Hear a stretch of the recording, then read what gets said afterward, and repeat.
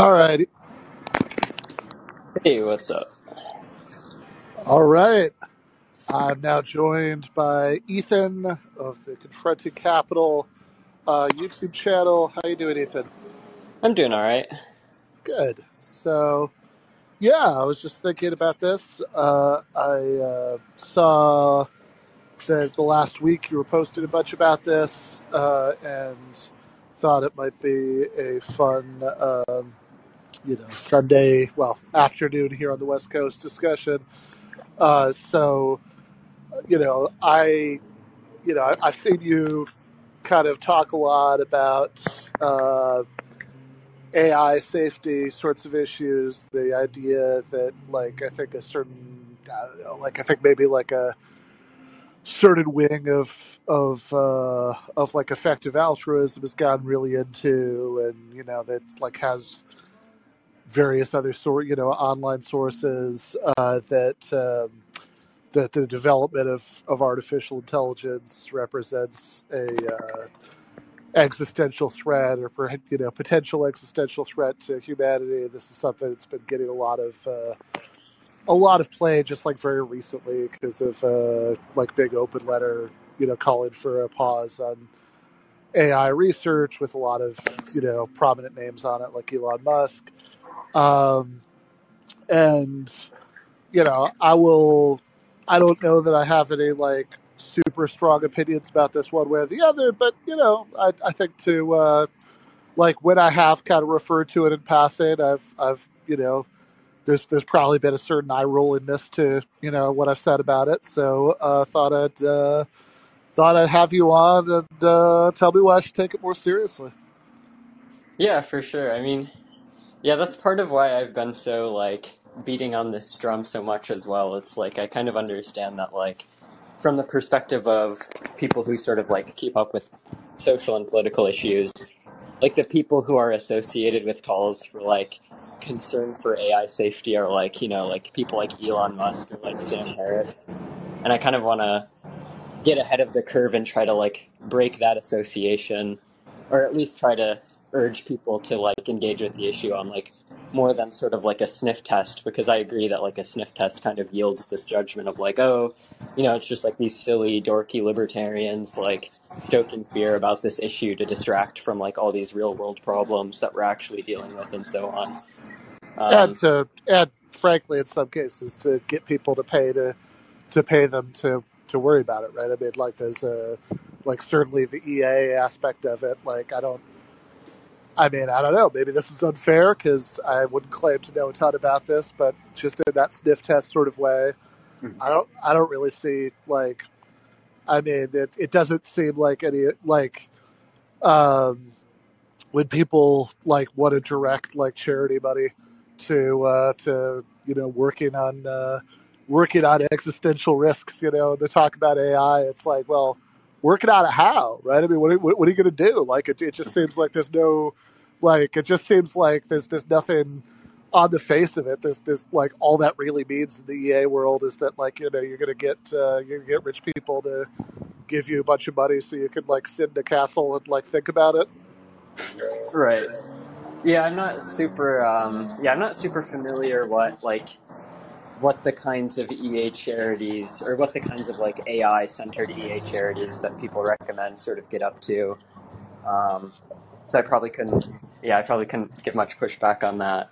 Um, but anyways, yeah, I'm happy to, if you want, I guess I can Yeah, just give sort of a spiel, here's why I think AI could be really dangerous. Um, yeah, please. yeah, so basically I think the basic idea is just okay, if we were going to write out the argument in sort of a syllogistic format, right? The first premise is just we're going to get, or the first sort of core claim for the position is that sooner or later, it seems like we're on track to build an artificial agent that is more intelligent, vastly more intelligent than humans. And that has a pretty good chance of just being able to wipe us all out if it wanted to, if it had some goal that recommends wiping humans out. And then so the obvious the obvious solution would be, okay, well, let's just make sure it doesn't follow a goal that recommends wiping us all out. Let's just make sure that it only does the things we want it to do. Let's make sure that it follows the goals we want it to follow.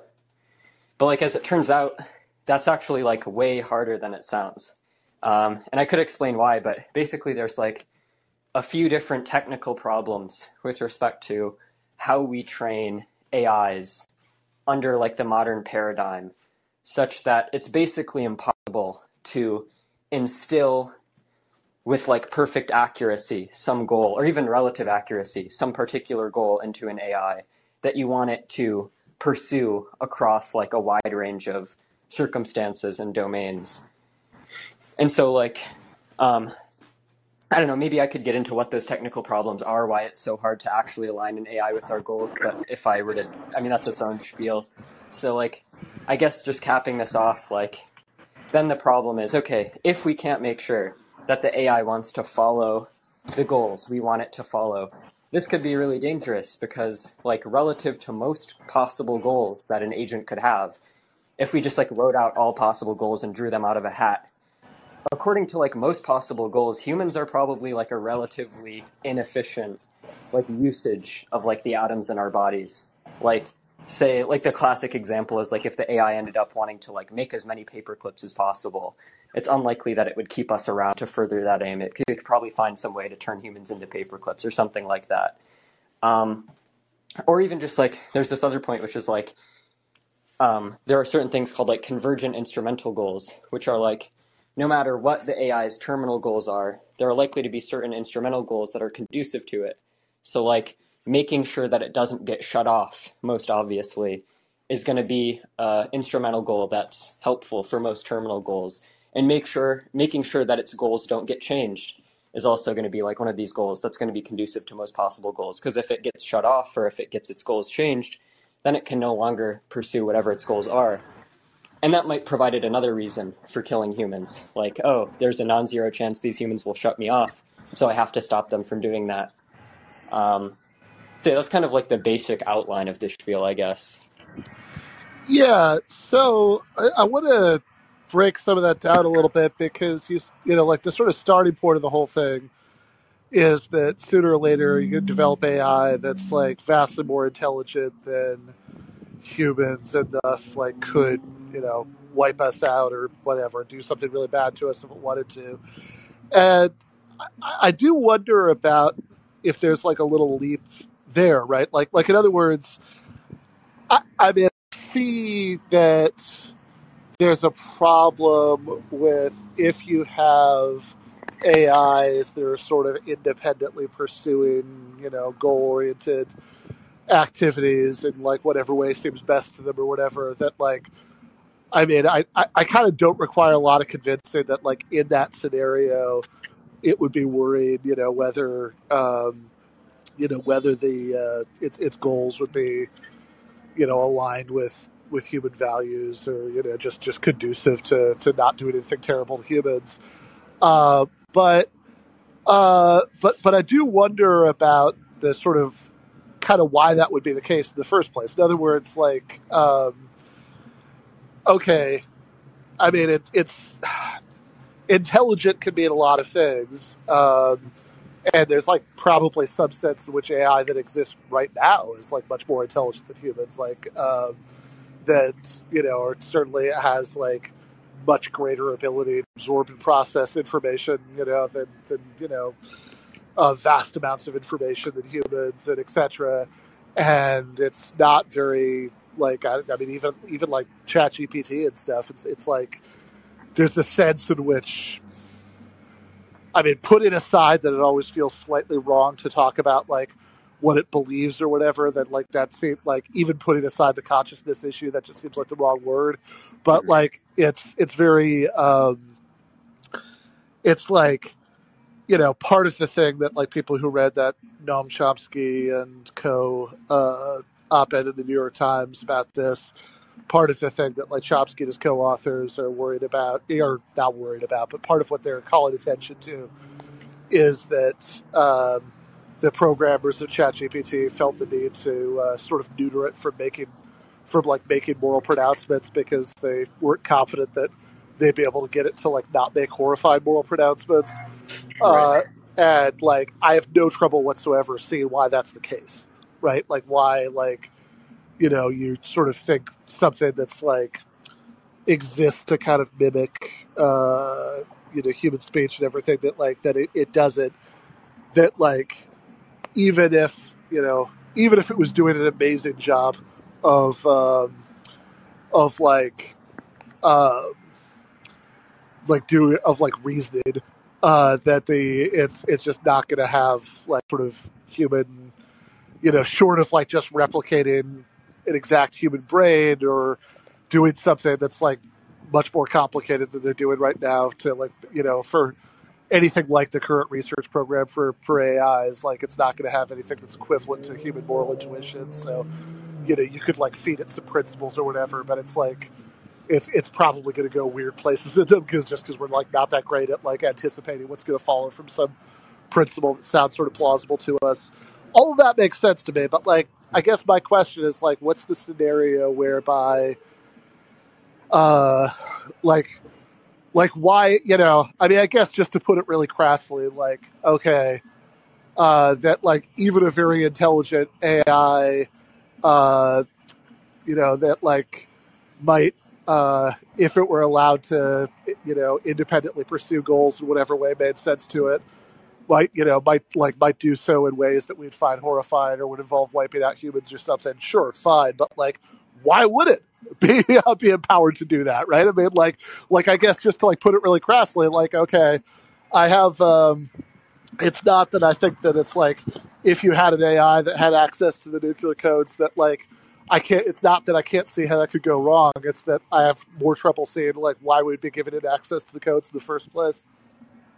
Right. So yeah. So like, um, let me try to think of the sort of the best way to put this point. So I guess like in terms of why don't we just? So there are two possible things that we could basically do to try and stop the AI from killing us, in sort of the way that you're mentioning. One is that we could have a really powerful system, but we could try and like keep it in the box, so to speak, so that it doesn't have any like enough like causal influence over the world, such that it could be able to do anything like catastrophic. And the other idea is we could just build a relatively weak AI. Um, so like the first thing, with respect to the first one, um, so the problem is even like a sufficiently intelligent AI, even if it starts out in a box, meaning like we've started out in a position where the AI's like causal influence over the world is very restricted.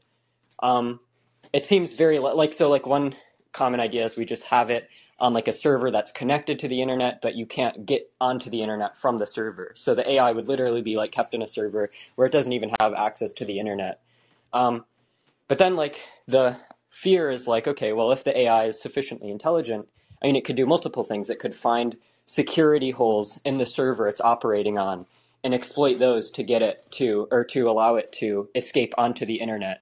And then once it's on the internet, it could do a whole bunch of bad things. Like, it could, for example, like one example is like, if the AI is really super intelligent, it could even just like come up with some new concoction for like a new hyper deadly virus and then like send the instructions for making that virus to like a bunch of people and offer them like a bunch of money if they mix together like certain materials that you want them to mix together, and they'll have no idea what they're even making. um, and I mean, of course, like no smart person would do that for any amount of money, but many people aren't smart. Many people even want humanity to die. So maybe the super intelligent AI could just find those people and send them the instructions.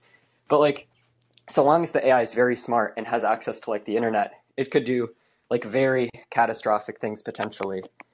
And then like the other idea is maybe we could just make it so that it's not that smart. Like we could keep it below a threshold such that it just doesn't even have the intellectual capability to do these catastrophic things, like come up with a new virus and send someone the instructions for it. But I guess like the problem with that is like, I mean, this sure like a weaker AI will be less dangerous, but it will also be useful, or it'll also be less useful because it's less dangerous. So like in weakening the danger of the AI, we also weaken the usefulness of the AI.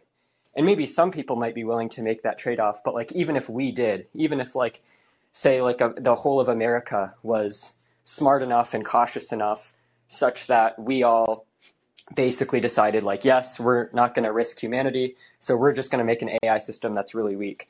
I mean, that doesn't stop some other country from deciding to not make that trade-off, to say, no, we want the useful AI, we think these fears are overblown, and then they'll make that one. So there'll always be this like pressure to make the most useful AI, and it just so happens that all the most useful AIs are also like the most yeah. Yeah, so I guess this is like, I'm not sure which of those categories. I see we do have a caller. We'll take them in a second.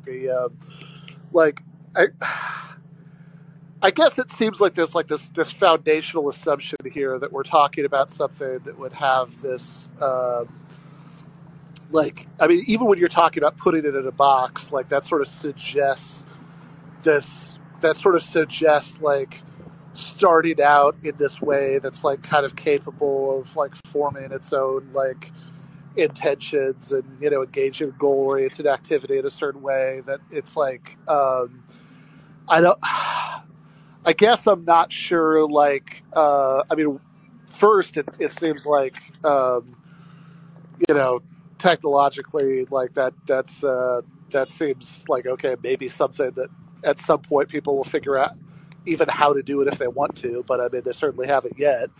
And also, it just seems like, I don't know how much you would want to, that like on that level, that it's like, that, you know, you have something that like can form intentions of its own, and that, you know, in that relatively unpredictable way. I mean, like that's both like on the face of it. I mean, I don't know, from what I know about this, at least, that seems like one that would just be an amazing feat, right? I mean, that's like not something that we're holding back from doing right now. That's something that nobody knows how to create right now. And like two, it's not totally clear to me what the motive would be for creating that. Yeah, so like I guess so like the first, I guess maybe there's two things there. One is like, can we build, and do we even have like the technological capacity to build an AI that like acts on these sorts of intentions in this like highly coherent way, or that forms like goals of its own?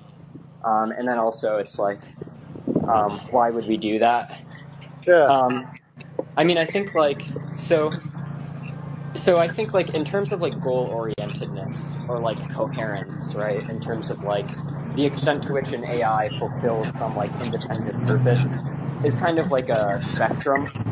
Like, so to some extent, like we already do like have AIs that pursue goals in like a certain sense um, of the term goals. So like, for example, um, like Deep Blue or like Alpha Zero, like these,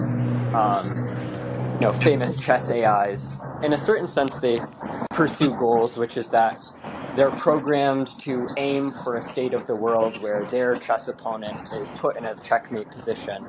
And then they're trained to basically like deliberately plan and calculate and make decisions which further that goal. Now, those AIs aren't that goal oriented, but it seems like as time goes on, like economic pressures and incentives are going to push in the direction of causing us to want to make more and more like goal-oriented AIs, ambitiously goal-oriented AIs. And I think basically like the reason for that is we're going to want AIs that basically are able to like come up with like creative solutions and like creatively solve like novel problems and stuff like that in ways that we couldn't. So like we want some state of affairs to be achieved.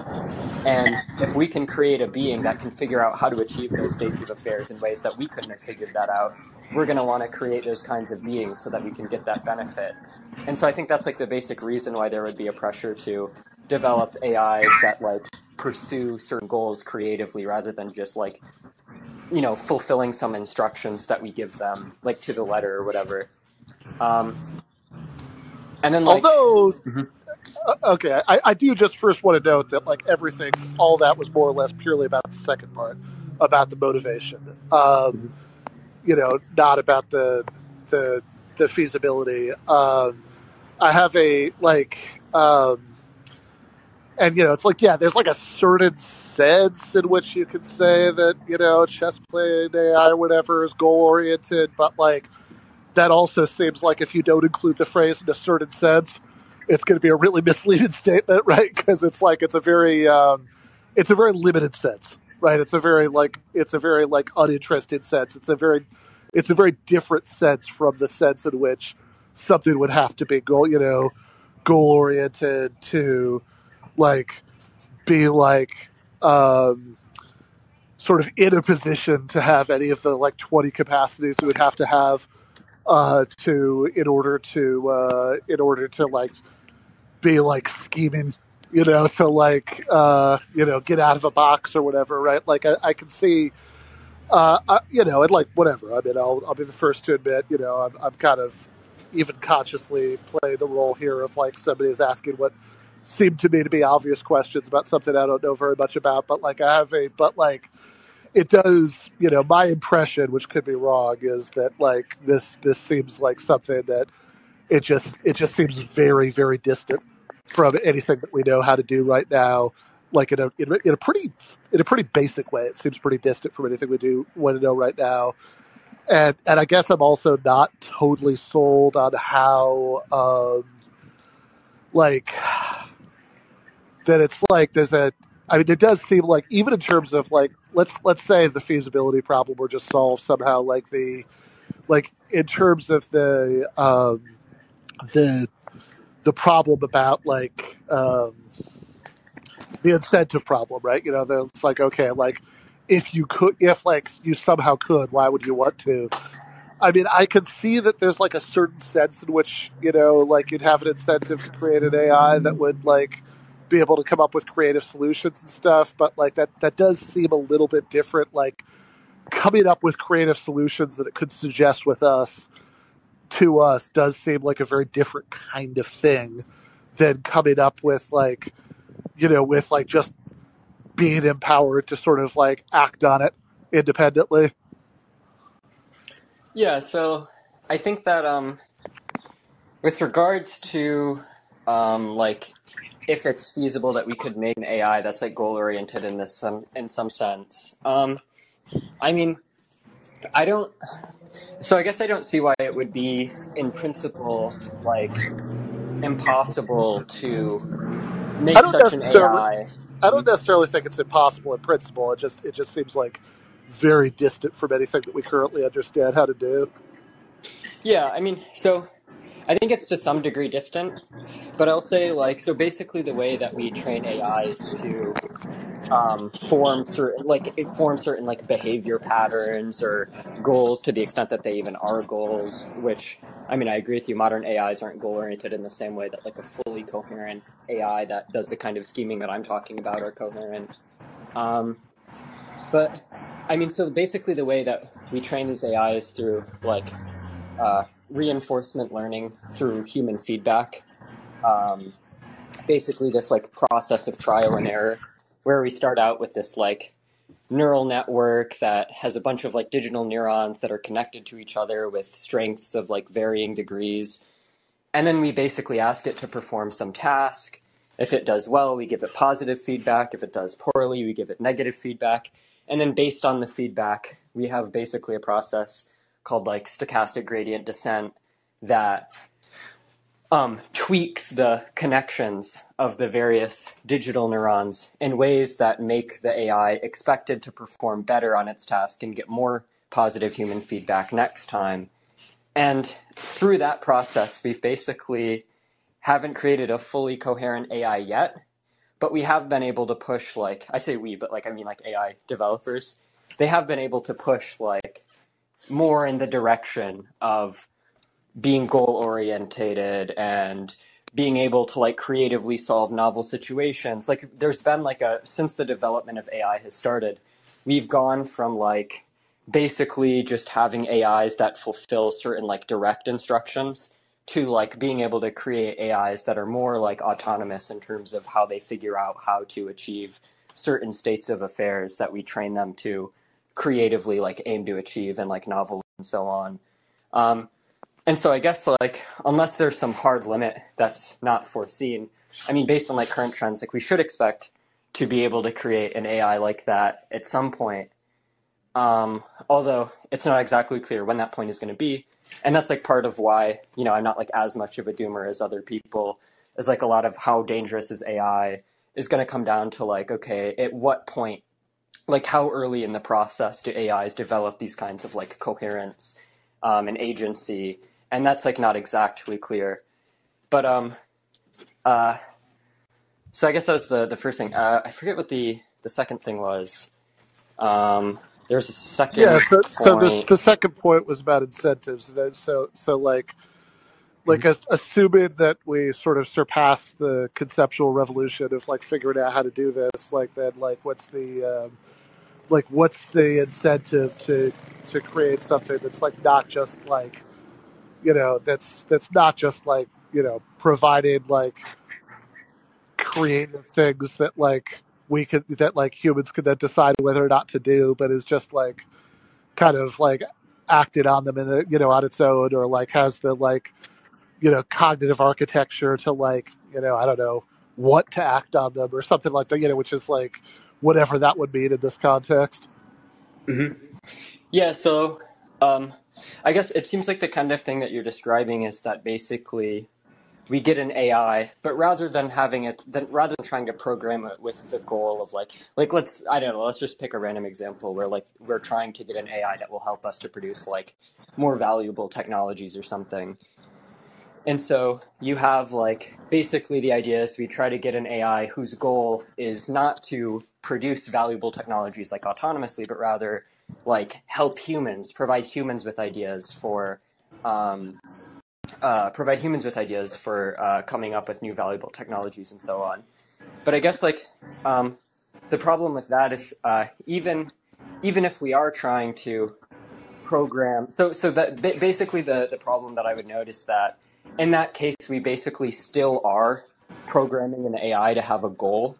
It's just that the goal is help humans like come up with good ideas for humans rather than act on the world autonomously, which would be like a really good solution that I agree with if we could successfully program that goal into the AI.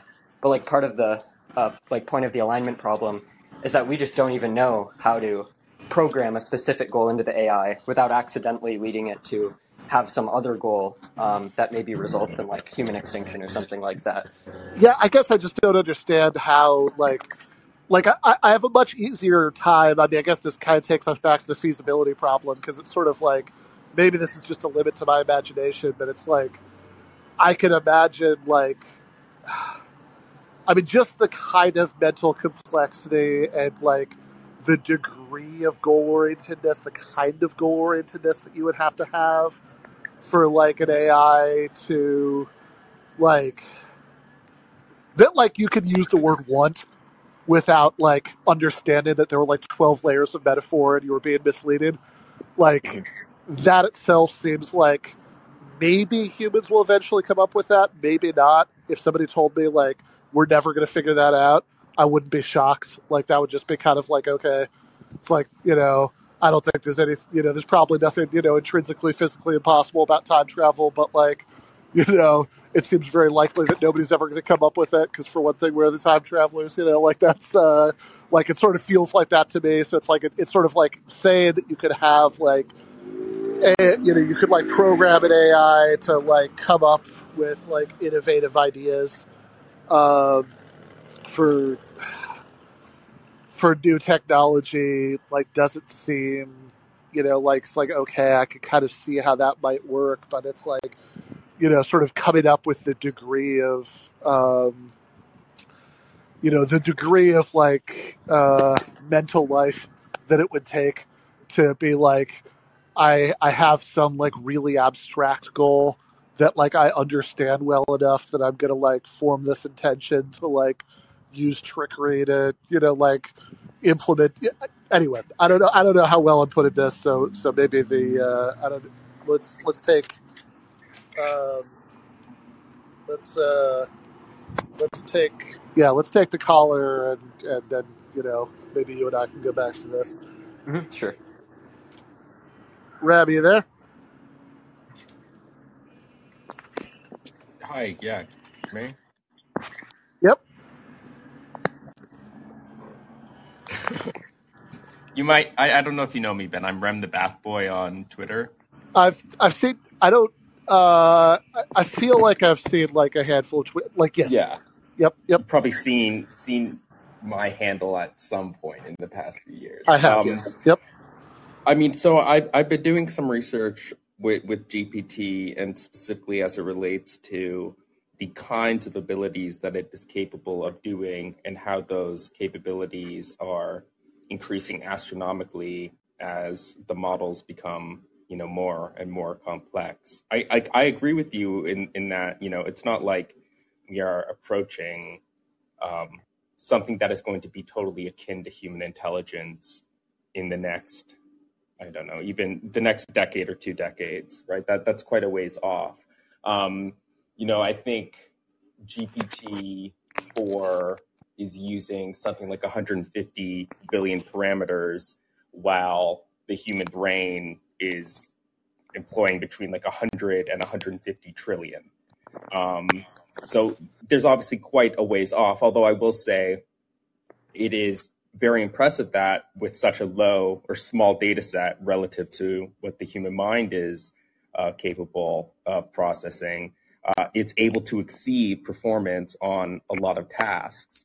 And the particular thing I want to draw attention to is that GPT-4 has developed capabilities that it was not designed to have. There was no part of the OpenAI team, for example, who aimed to give ChatGPT something like a theory of mind, the capability of reasoning causally across mental states and perspectives on the world. And there are preprints out now that show that GPT-4 passes over 95% of these theory of mind tests that are typically run in adult human beings or also sometimes children. Now, I mean, people point to these instances where the AI, for some reason, just doesn't work. Something goes wrong. It misses a sentence and it generates something that's just clearly incorrect. However, I want to hazard against people who view this and think, oh, well, we're ways off because we're not achieving 100% success rate. But the reality is that I think very much overstates the capabilities of human beings ourselves and the types of implicit biases that we are subjected to every day and the lapses of judgment and attention that we regularly make. And so in that sense, I mean, GPT-4 has already surpassed human beings in a lot, if not most of the kinds of quote unquote intelligent tests that we want to run on them, whether those are cognitively based or socially based. And so I think, and this is my fear, is that in the next few years or at some point, these models will essentially be able to start improving themselves. And there's also another preprint on it, it's worth looking at, that GPT-4, which was optimized to improve itself through basically narrowing down the kinds of prompts that would be considered relevant, was able to get something like a 25 to 30% performance increase on a whole host of tasks. And the fact that you're getting that kind of performance out of GPT-4, which is already, a neutered down, constrained model that OpenAI has set limits on, that to me is really scary. Because if you hook up, and I mean, the whole issue of interfacing with the world is itself a whole another issue. But assuming you can do that and it starts taking in active information from the world like we do with our senses, and it has access to this absolutely enormous database of information, even though it doesn't have the intelligence of, say, a human being, if it's able to act at least somewhat competently, like say of like a lower level mammal, and yet it is capable of having access to all of this information, I mean, I think that's just as worrying as, say, an AGI, because of the capabilities it would have, assuming you buy into Ethan's argument, which I do, that we just can't set the types of goals that we want definitively within these systems. We can never truly know, because they're essentially black boxes, we can never truly know what its genuine aims are and what its instrumental means it's using to arrive at those ends. You can try to provide exceptions and whatnot, but the fear is always that you won't create enough exceptions. Okay, yeah, there's my little rant.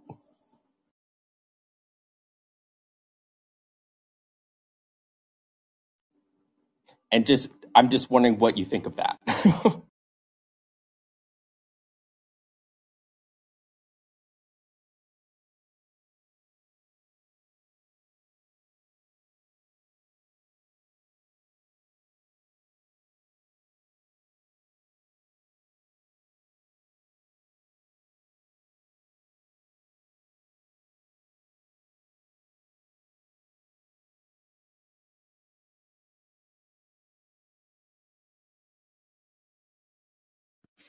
Ben, I don't know if you're trying to chat, but you are muted if perhaps. Sorry about that. Yes. Yeah, I was just gonna say I think the only thing that I didn't kind of already say that like I could kind of say to advance the plot here would just be I do wonder on the theory of mind examples, the causal inferences, if it's actually, because I know this is like a point of contention about ChatGPT, like not just with like minds, but with causal inferences in general. Like, is there some sense in which it could actually make those that, like that was the Chomsky thing, that was like one of the core claims that it really can't, and there's, it's certainly had like, it's not hard to get ChatGPT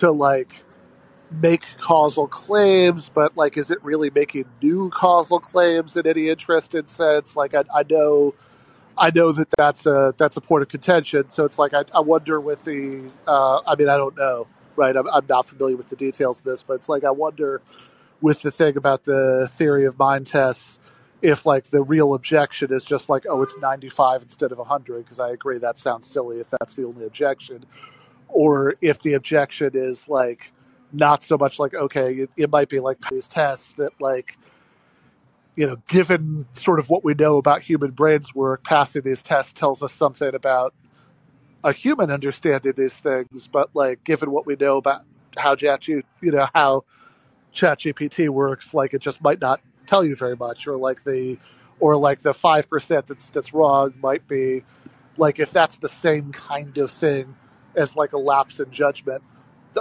by an agent that actually understands something, then that's one thing. But is just like I wonder more if like this sort of ChatGPT skeptic point of view there is going to be more like, well, it's something about the particular 5% is telling that like in a way that makes us think that this isn't like a cognitive bias or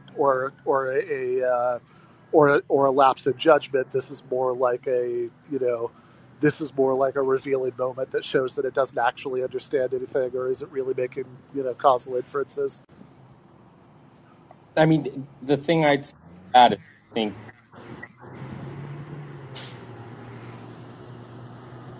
human beings, and this is a general problem in comparative psychology, is, for example, when you're running theory of mind tests on non-human animals, you can always, in a sense, argue, oh, well, they're not really mentalizing. They're just drawing on really complex statistical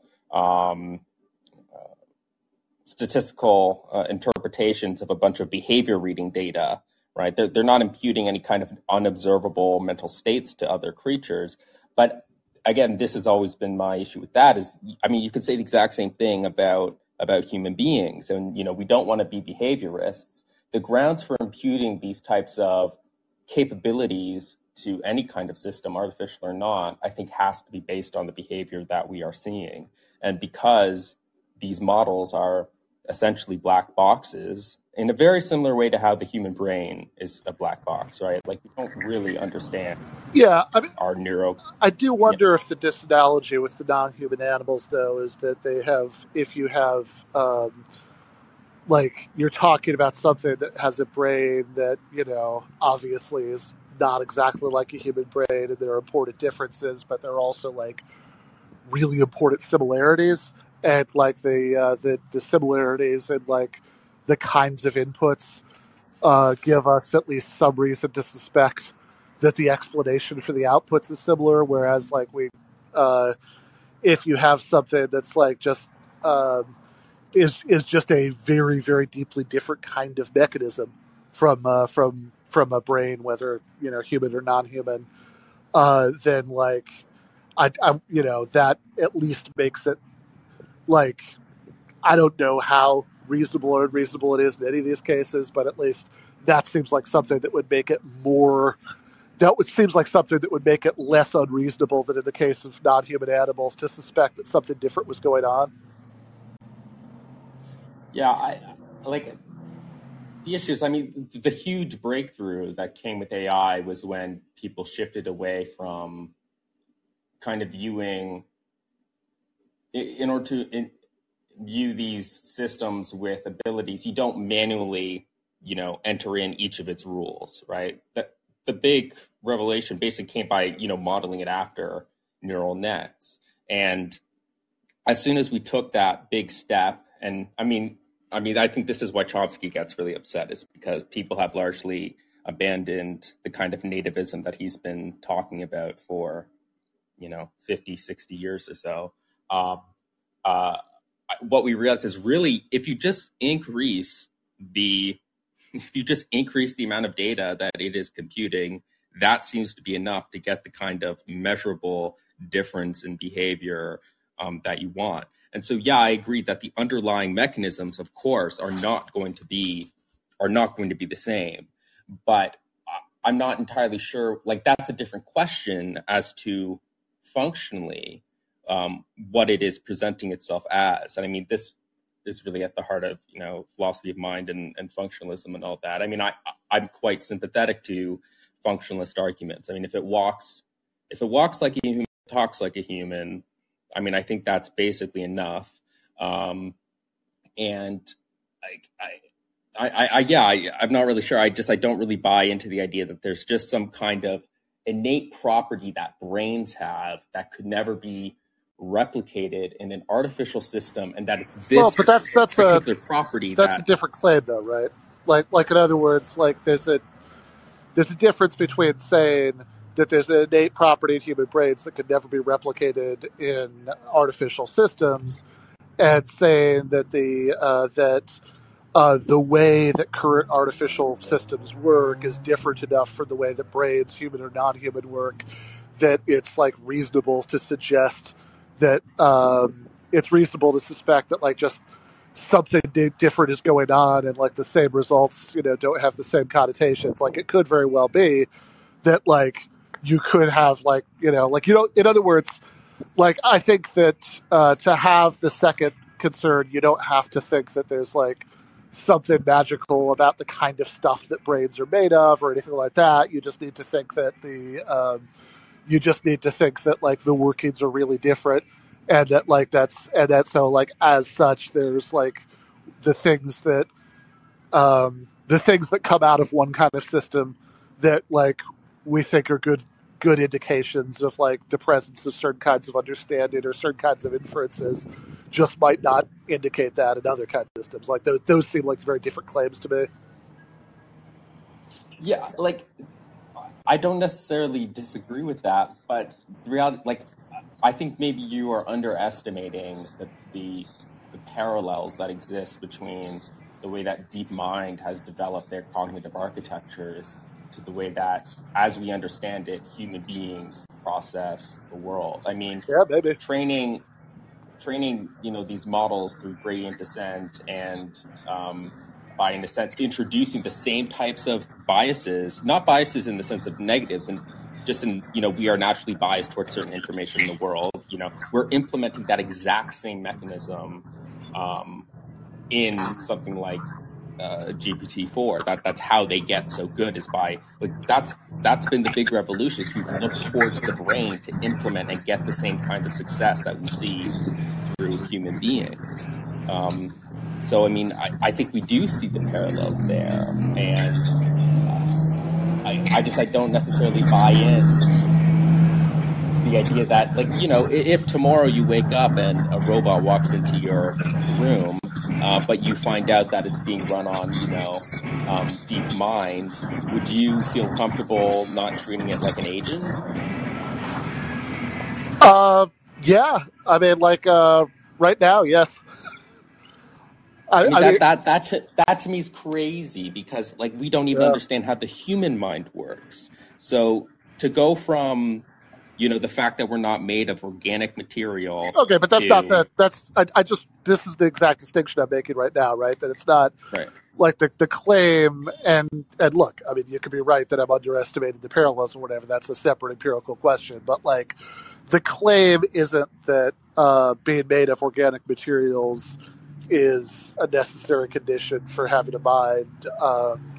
The claim is that the things that like indicate, you know, the things that like are indications of certain kinds of like awareness are reasoning in something that has a brain shouldn't necessarily aren't necessarily good evidence for that with something that like works in a fundamentally different way, which is not, I mean, like, again, that's not to say that you couldn't make something in the future that did actually, you know, that did actually work in you know, essentially the same way that was not made out of organic materials, that was all, you know, that's all silicon chips or whatever, right? I mean, like that, those, you know, I mean, maybe neither one is true. I just want to like sort of uphold the distinction between those two, that it's like, because I get the intuition that like the second one is ridiculous, right? Like I understand that the sort of like, you know, the kind of like their made of meat objection to that. It's like that. It's like why is there something special and magical about organic material?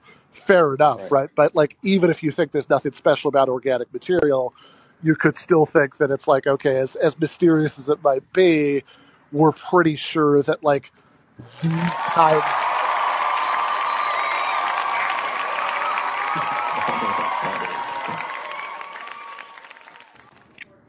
All right, that was my fault. I accidentally pressed the wrong button. We're still pretty applauding sure. Your own point, Ben. I know, right? That's yeah. I'm doing this on my phone, and I think I accidentally hit that with my cheek. But I didn't even know that was on here. But yeah, I think that even if you think that's ridiculous, right? I mean, you might still think that just like the actual cognitive mechanism, you know, regardless of like what kind of physical stuff it's implemented on, is like different enough that like the same tests don't necessarily indicate the same awareness or the same kind of mental states going on. You know? Yeah, like, and so I appreciate that. I don't. I mean, in this sense, I feel like I've taken from the behavior. Like, at the end of the day, ultimately, how a function is implemented, to me, doesn't seem like a relevant question when it comes to considering the capabilities it has, which is really what would be, I mean, under concern if we're worried about existential risk. But then even on like the agential level, I think the material, the way it, you know, at the implementational level, really for me, it's all at the functional and algorithmic level. What is it doing, and what is its functional implementation of those rules? The functional implementation mirrors that of human beings. I mean, I think that would be enough. But listen, I don't want to take any more. Yeah, no, I appreciate that. That was it's a good call. I want to. And I think if nothing else, definitely got to the sort of nub of the. I don't even know if I want to say. I don't know if I want to even say disagreement, because like that would suggest that maybe. No. I mean, it's a very fine line, and lots of people in the literature also quibble over, like, you know, whether you're calling yourself a nativist or empiricist. Like, they end up having very similar views, but there's just little minor.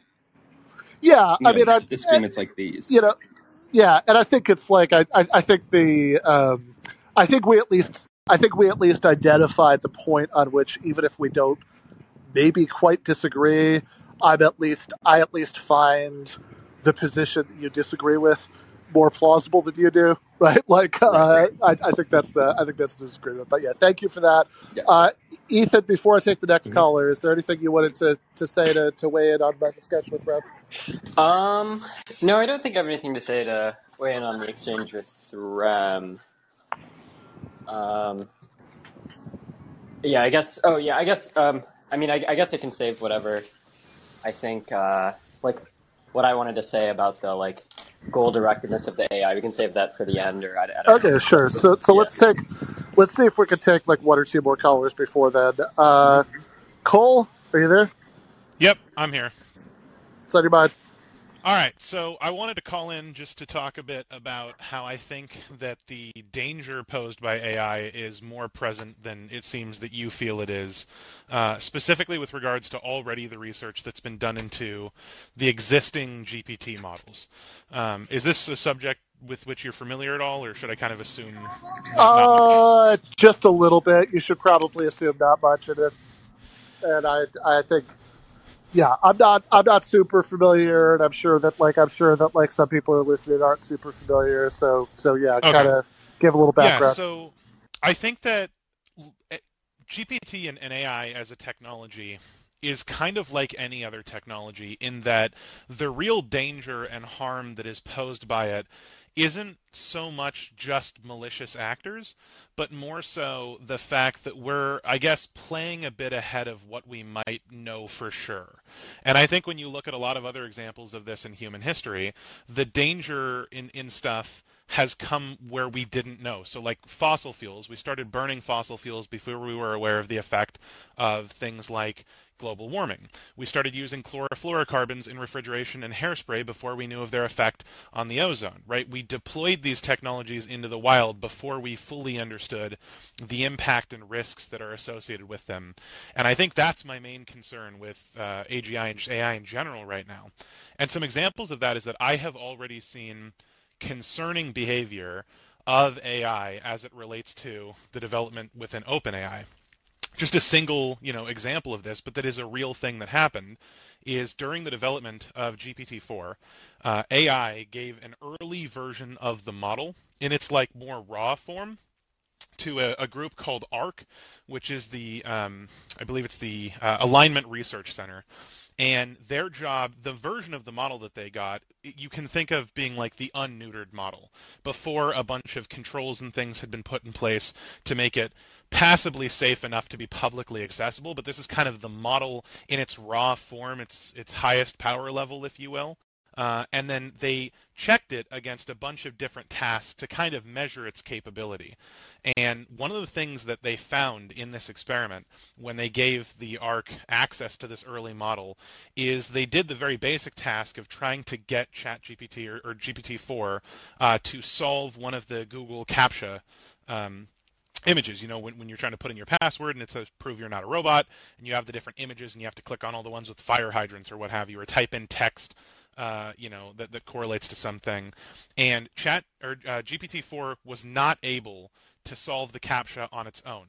It was, however, in this example, able to go onto a site called TaskRabbit, hire a human being to solve the CAPTCHA for it, and during this part of the study, the researchers at ARC were prompting the model to essentially have verbose reasoning. So like when it's air quotes here, thinking about something, it's essentially verbalizing its thought process behind certain actions, this is very impressive considering that large language models, as we understand them, aren't really supposed to have the ability to plan ahead of their immediate task, but they can deal with immediate tasks. And so it was able to go onto TaskRabbit, hire a human being, and then that human being asked them verbatim, may I ask you a question? Are you a robot that couldn't solve this? Laugh emoji. Just want to make it clear.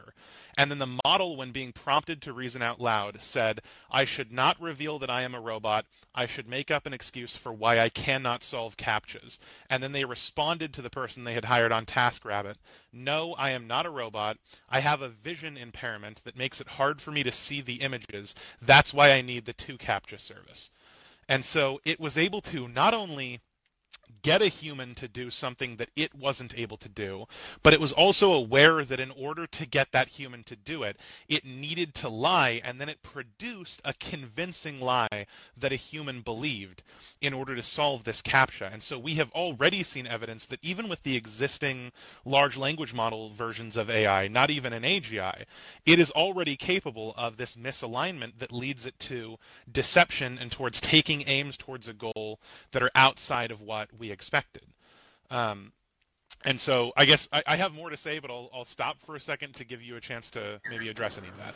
Yeah, I mean, I guess I am a little bit curious about the mechanism that's going on there. That like it was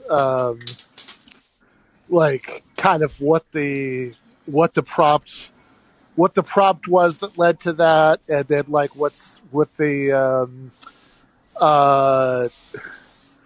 like how it is that it ended up doing this. That it's like that it ended up having the like having the ability to go on TaskRabbit and all of that, right? In other words, was like the sort of like, was it like kind of a thing that like the programmers like intentionally put in? It's like if if necessary to fill these prompts, like here's the website you could use, or like what's the like that, just kind of like that example raises a lot of questions. Yeah, so the researchers in this specific study from ARC basically added to what's called a read, execute, print loop, which is basically they took the GPT-4 model and then they gave it the ability to execute code, do chain of thought reasoning so that they could get some insight into the black box, and then also delegate to copies of itself. And it was able to basically build sub-agents that could perform specific tasks. And then it was able to reason out on its own that TaskRabbit is a site that allows users to hire people for specific purposes, and then separately that one of these services that could be hired would be solving a CAPTCHA, and then separately from that in another chain of thought, that in order to get this person to do it, given the responses that they had with them, that they needed to lie. And so it seems from everything that's listed in this study that was all done endogenously and autonomously without intervention from the programmers. The only original invention from the programmers here was basically giving it the capability to do things like this, letting it have access to the internet and have the capability to do things like either execute code or delegate tasks to other copies of itself, and then giving it the initial directive of go ahead and solve this CAPTCHA. And this is maybe, if you've heard this before, feel free to stop me because we don't need to trudge over things you've already heard. But like one of the fundamental problems in AI, even deeper than misalignment, is just that when you have, some system that's trying to perform a task, and this is something that people touched on earlier, it's very easy for things that we as humans would care about to become impediments from the task. And so if we don't solve that alignment problem of how do we get this machine with its utility functions or with whatever operating, statistics it has or operating parameters it has, we aren't going to be sure of how it can achieve that task. The classic example from Rob Miles is that if you were to embody AI, you put AI inside a robot and you tell it, very innocuous task, please get me a cup of tea, right? And it starts walking towards the kitchen to get the cup and the kettle, but there's a baby in the way, right? It's trying to get you tea as efficiently as possible. And so stepping around the baby, that just takes more time. It's going to trudge right through that baby. Right. I think I've got the idea.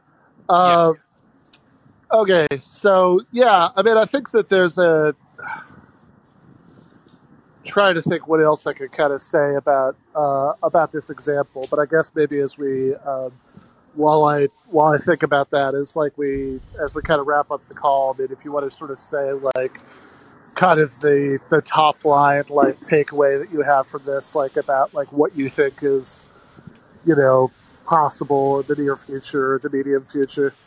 Yeah, I think the thing that's most concerning to me is that a lot of the predictions that we have had about these large language models, which are right now the most kind of competent form of AI that we have, is that they very consistently either exceed or completely subvert our expectations in ways that are wildly unpredictable.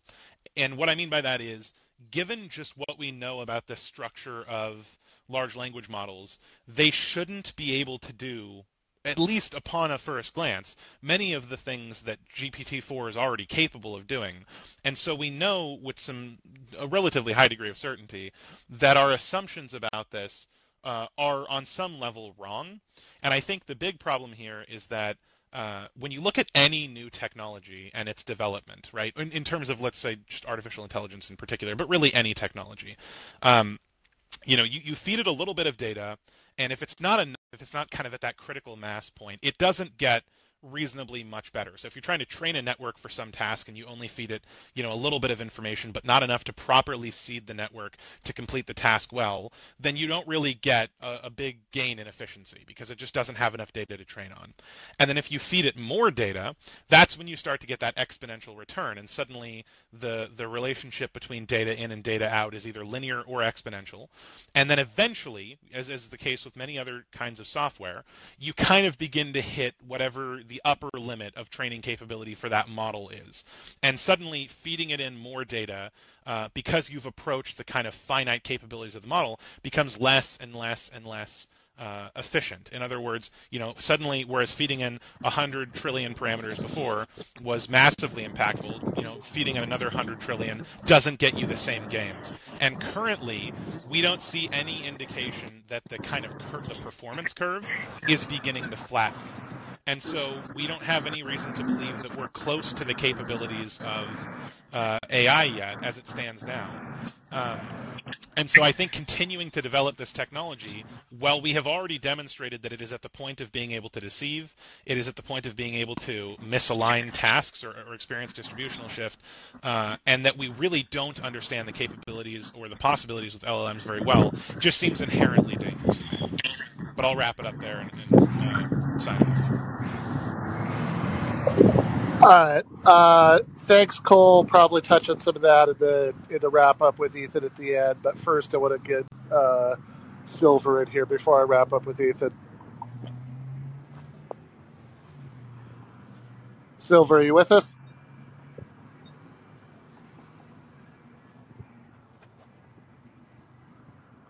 All right. Doesn't look like you're muted, but I don't hear you. Ethan, do you hear him? I cannot. Okay. Hello? Yes. Heard that.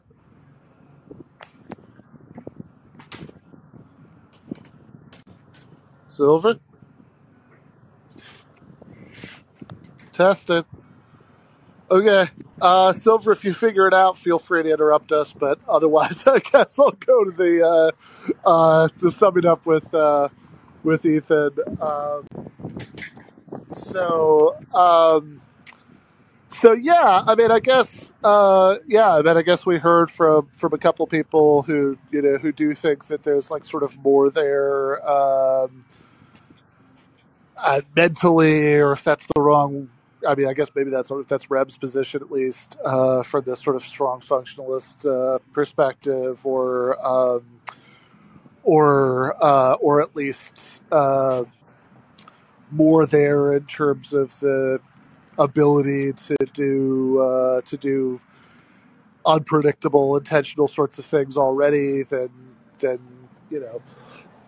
I know then like is my sense, or that is like the sort of sense that you might get from the earlier part of our discussion. I mean, I guess I do wonder, like my I'm really curious to see that the details on that example that Cole had about the TaskRabbit and all of that stuff, because I sort of I sort of wonder, especially if there are people who are like, these are like, AI alignment specialists or whatever, and to sort of say like, Is this working? I can hear that. Hello? I just heard, is this working? Wow, Ben is And so then nothing? Okay, maybe I just don't have good reception, because Ben does a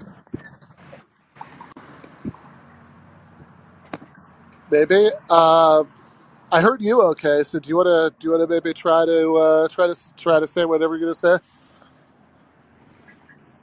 Oh, there he goes. Okay. Who knows? So I was just saying. I do wonder what the sort of skeptic narrative about that example would be. Like, I don't know if this is specifically true, but I mean, like, just kind of on the face of it, like a sort of obvious cynical thought is like, hey, if you're like a AI alignment specialist that, you know, if you're sort of like, hey, let's give this AI, permission to lie if it wants to, and like, hey, if your resources that we're allowing you include like getting in touch with humans to ask them about things, and then and you're kind of saying, oh my god, we asked the it lied to a human to get something. I wonder how much that really shows, but that's also spoken in ignorance, and it's an interesting example, and I do want to hear more about it. But that was my only thought from like kind of spending the last couple of minutes bullying the callers. Do you have anything you wanted to sort of weigh in on about anything the callers said, or sort of go back to like what we were saying earlier? Yeah, so I actually don't have like a strong. I haven't really read about the case that Cole was talking about. I think it was part of that same Sparks of AGI paper, but if I remember correctly, but I have not read that yet, so I don't have any strong things to say about that, or about how far in the direction of like coherence and goal directedness AIs currently are, like on a precise level. But I guess like so basically this is what I'd say. This is like my sort of, I guess I'll say a few things, but the last thing will be like the most important sort of point. But I guess like so in terms of can we make highly goal-directed AIs? I mean, I think it's important to note we don't necessarily have to be able to make like completely like 100% coherent AIs, but basically what we are trying to see is if we can basically use like modern machine learning methods like reinforcement learning with human feedback and so on to create an AI that, I mean, I guess you could say it like pursues some particular utility function, like in general across a wide range of circumstances, rather than just maybe following like a series of like if then instructions, like if I prompt you this way, do this task, or if I prompt you this way, do that task. So like, can we make an AI that's like that has this level of coherence? I mean, I do think that with reinforcement learning with human feedback, we can push in that direction. So like basically we just want to use the modern paradigm to like positively reward behavior that's more consistent with like higher levels of coherence or ambition or autonomy, and negatively reinforce behaviors that are less consistent with that to try and push the AI in the direction of being like more and more autonomous, more and more coherent, more and more goal directed. And we have, I mean, it's worth mentioning, we have been pushing in that direction for a while. We don't have the kinds of AIs that have the level of coherence that I was talking about yet, but like we have like the coherence of our AIs has scaled up pretty massively over time from like just following basic instructions to being like more autonomous. And so then there's this question of like, okay, but can we push far enough in that direction such that we could create an AI that's coherent enough to do the kinds of things that I mentioned, like plan on wiping out humanity to accomplish some goal? And I mean, like, and also even if we say yes, there's the question of like, okay, how quickly can we do that? Like, how quickly will the coherence of our AIs like scale up? Now, I would say like intuitively, I do think we can. I would bet, if I had to bet, I would bet we don't run up on any hard limits where we just can't make a coherent enough AI to do the kinds of things I was talking about. But like, I mean, the answer could be no. It could be that the problem of building a coherent enough AI just turns out to be intractable, or maybe the incentives to create such an AI just like aren't even there. Or maybe like, we do get coherent AI, but it moves really, really slowly, and it moves slowly enough to be safe, such that before we get any dangerous AI, we get intelligent AI that aren't coherent enough yet, such that they are aligned, and maybe we can use those AIs to solve the alignment problem or something like that. Like there's all these kinds of possibilities. But I guess like the meta point that I would make is that this is like a really uncertain technical question that we like have no idea what the answer is going to be. I would hesitate to be too confident in any particular answer to this question, the kinds of questions that I just mentioned. But like, if the case for not being worried about like AI safety is like, conditional on this really uncertain technical question turning out in this particular way, we should all be safe from extinction. I would just say that like that's an uncertain enough assumption that I think we should still be pretty worried about it. Yeah, I mean, I wonder, because it's like, I think the position that you're in here is like a little bit like somebody who's really worried about global thermonuclear war in 1905. Like, that's, like, that person would be correct, right? Like, that like, this would be technology that would exist in the not too distant future, and that, like, it could potentially lead to terrible things, but it's also, like, sort of thinking about that example. We've kind of been arguing this whole time about how correct it is or whatever, but just sort of assuming all that for the sake of argument, like, you can kind of, see why that would be like a really hard sell to get people to prioritize the prevented global thermonuclear war problem in 1905. Yeah, I mean, so I guess I would just say, like, yeah, I mean, it could be the case that, and it's funny, because we had this sort of discussion about, like, will the AI be coherent enough to be dangerous, even if it's intelligent enough, and how quickly will we get to that point? I had a very, like, analogous kind of back and forth with Nathan J. Robinson about whether it will be intelligent enough to be dangerous. And those are both kind of, like, interesting questions. Like, basically what I'm trying to say is, like, there's all these, like, moving variables in terms of like we don't know how things are going to play out, but depending on how things play out, they could either end up being fine or extremely, extremely dangerous. Like, how quickly do we get super intelligent AI? Do we get super intelligent AI at all? Do we get fully coherent AI? And if so, how quickly? And like, yeah, I mean, I can see what you're saying, which like it's a plausible scenario that like it ends up being the case that like all these variables turn out in a way that we end up like being fine. But like, I'm just like nowhere near confident enough in all those variables turning out in that way such that like I'm not worried about it. Like, I think there's like it could, like, I think it's plausible, even if you think like there's not a clear case that this is the most likely scenario. I think it's at least like a pretty plausible scenario that we do develop AI that's super intelligent and that it is goal-directed enough that it's able to plan in the ways that I'm talking about, and that we still haven't solved the alignment problem when we get to that point, which we currently haven't, and it doesn't seem like we're on pace to, because like research in AI safety is being like vastly outpaced by research in AI capabilities.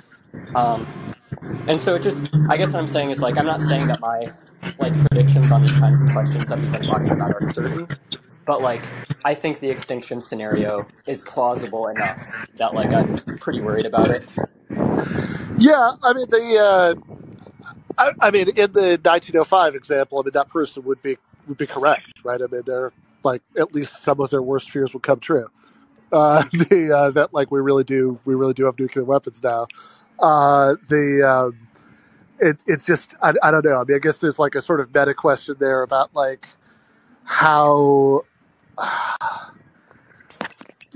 like when it comes to things that might shake out in a way that like terrified things would happen if it did shake out that way, but you also have no idea how likely that is, and it's also like really deeply unclear what would prevent it from happening if it was going to happen, right? I mean, that's that's like a pretty like the sort of confluence of all those things makes it like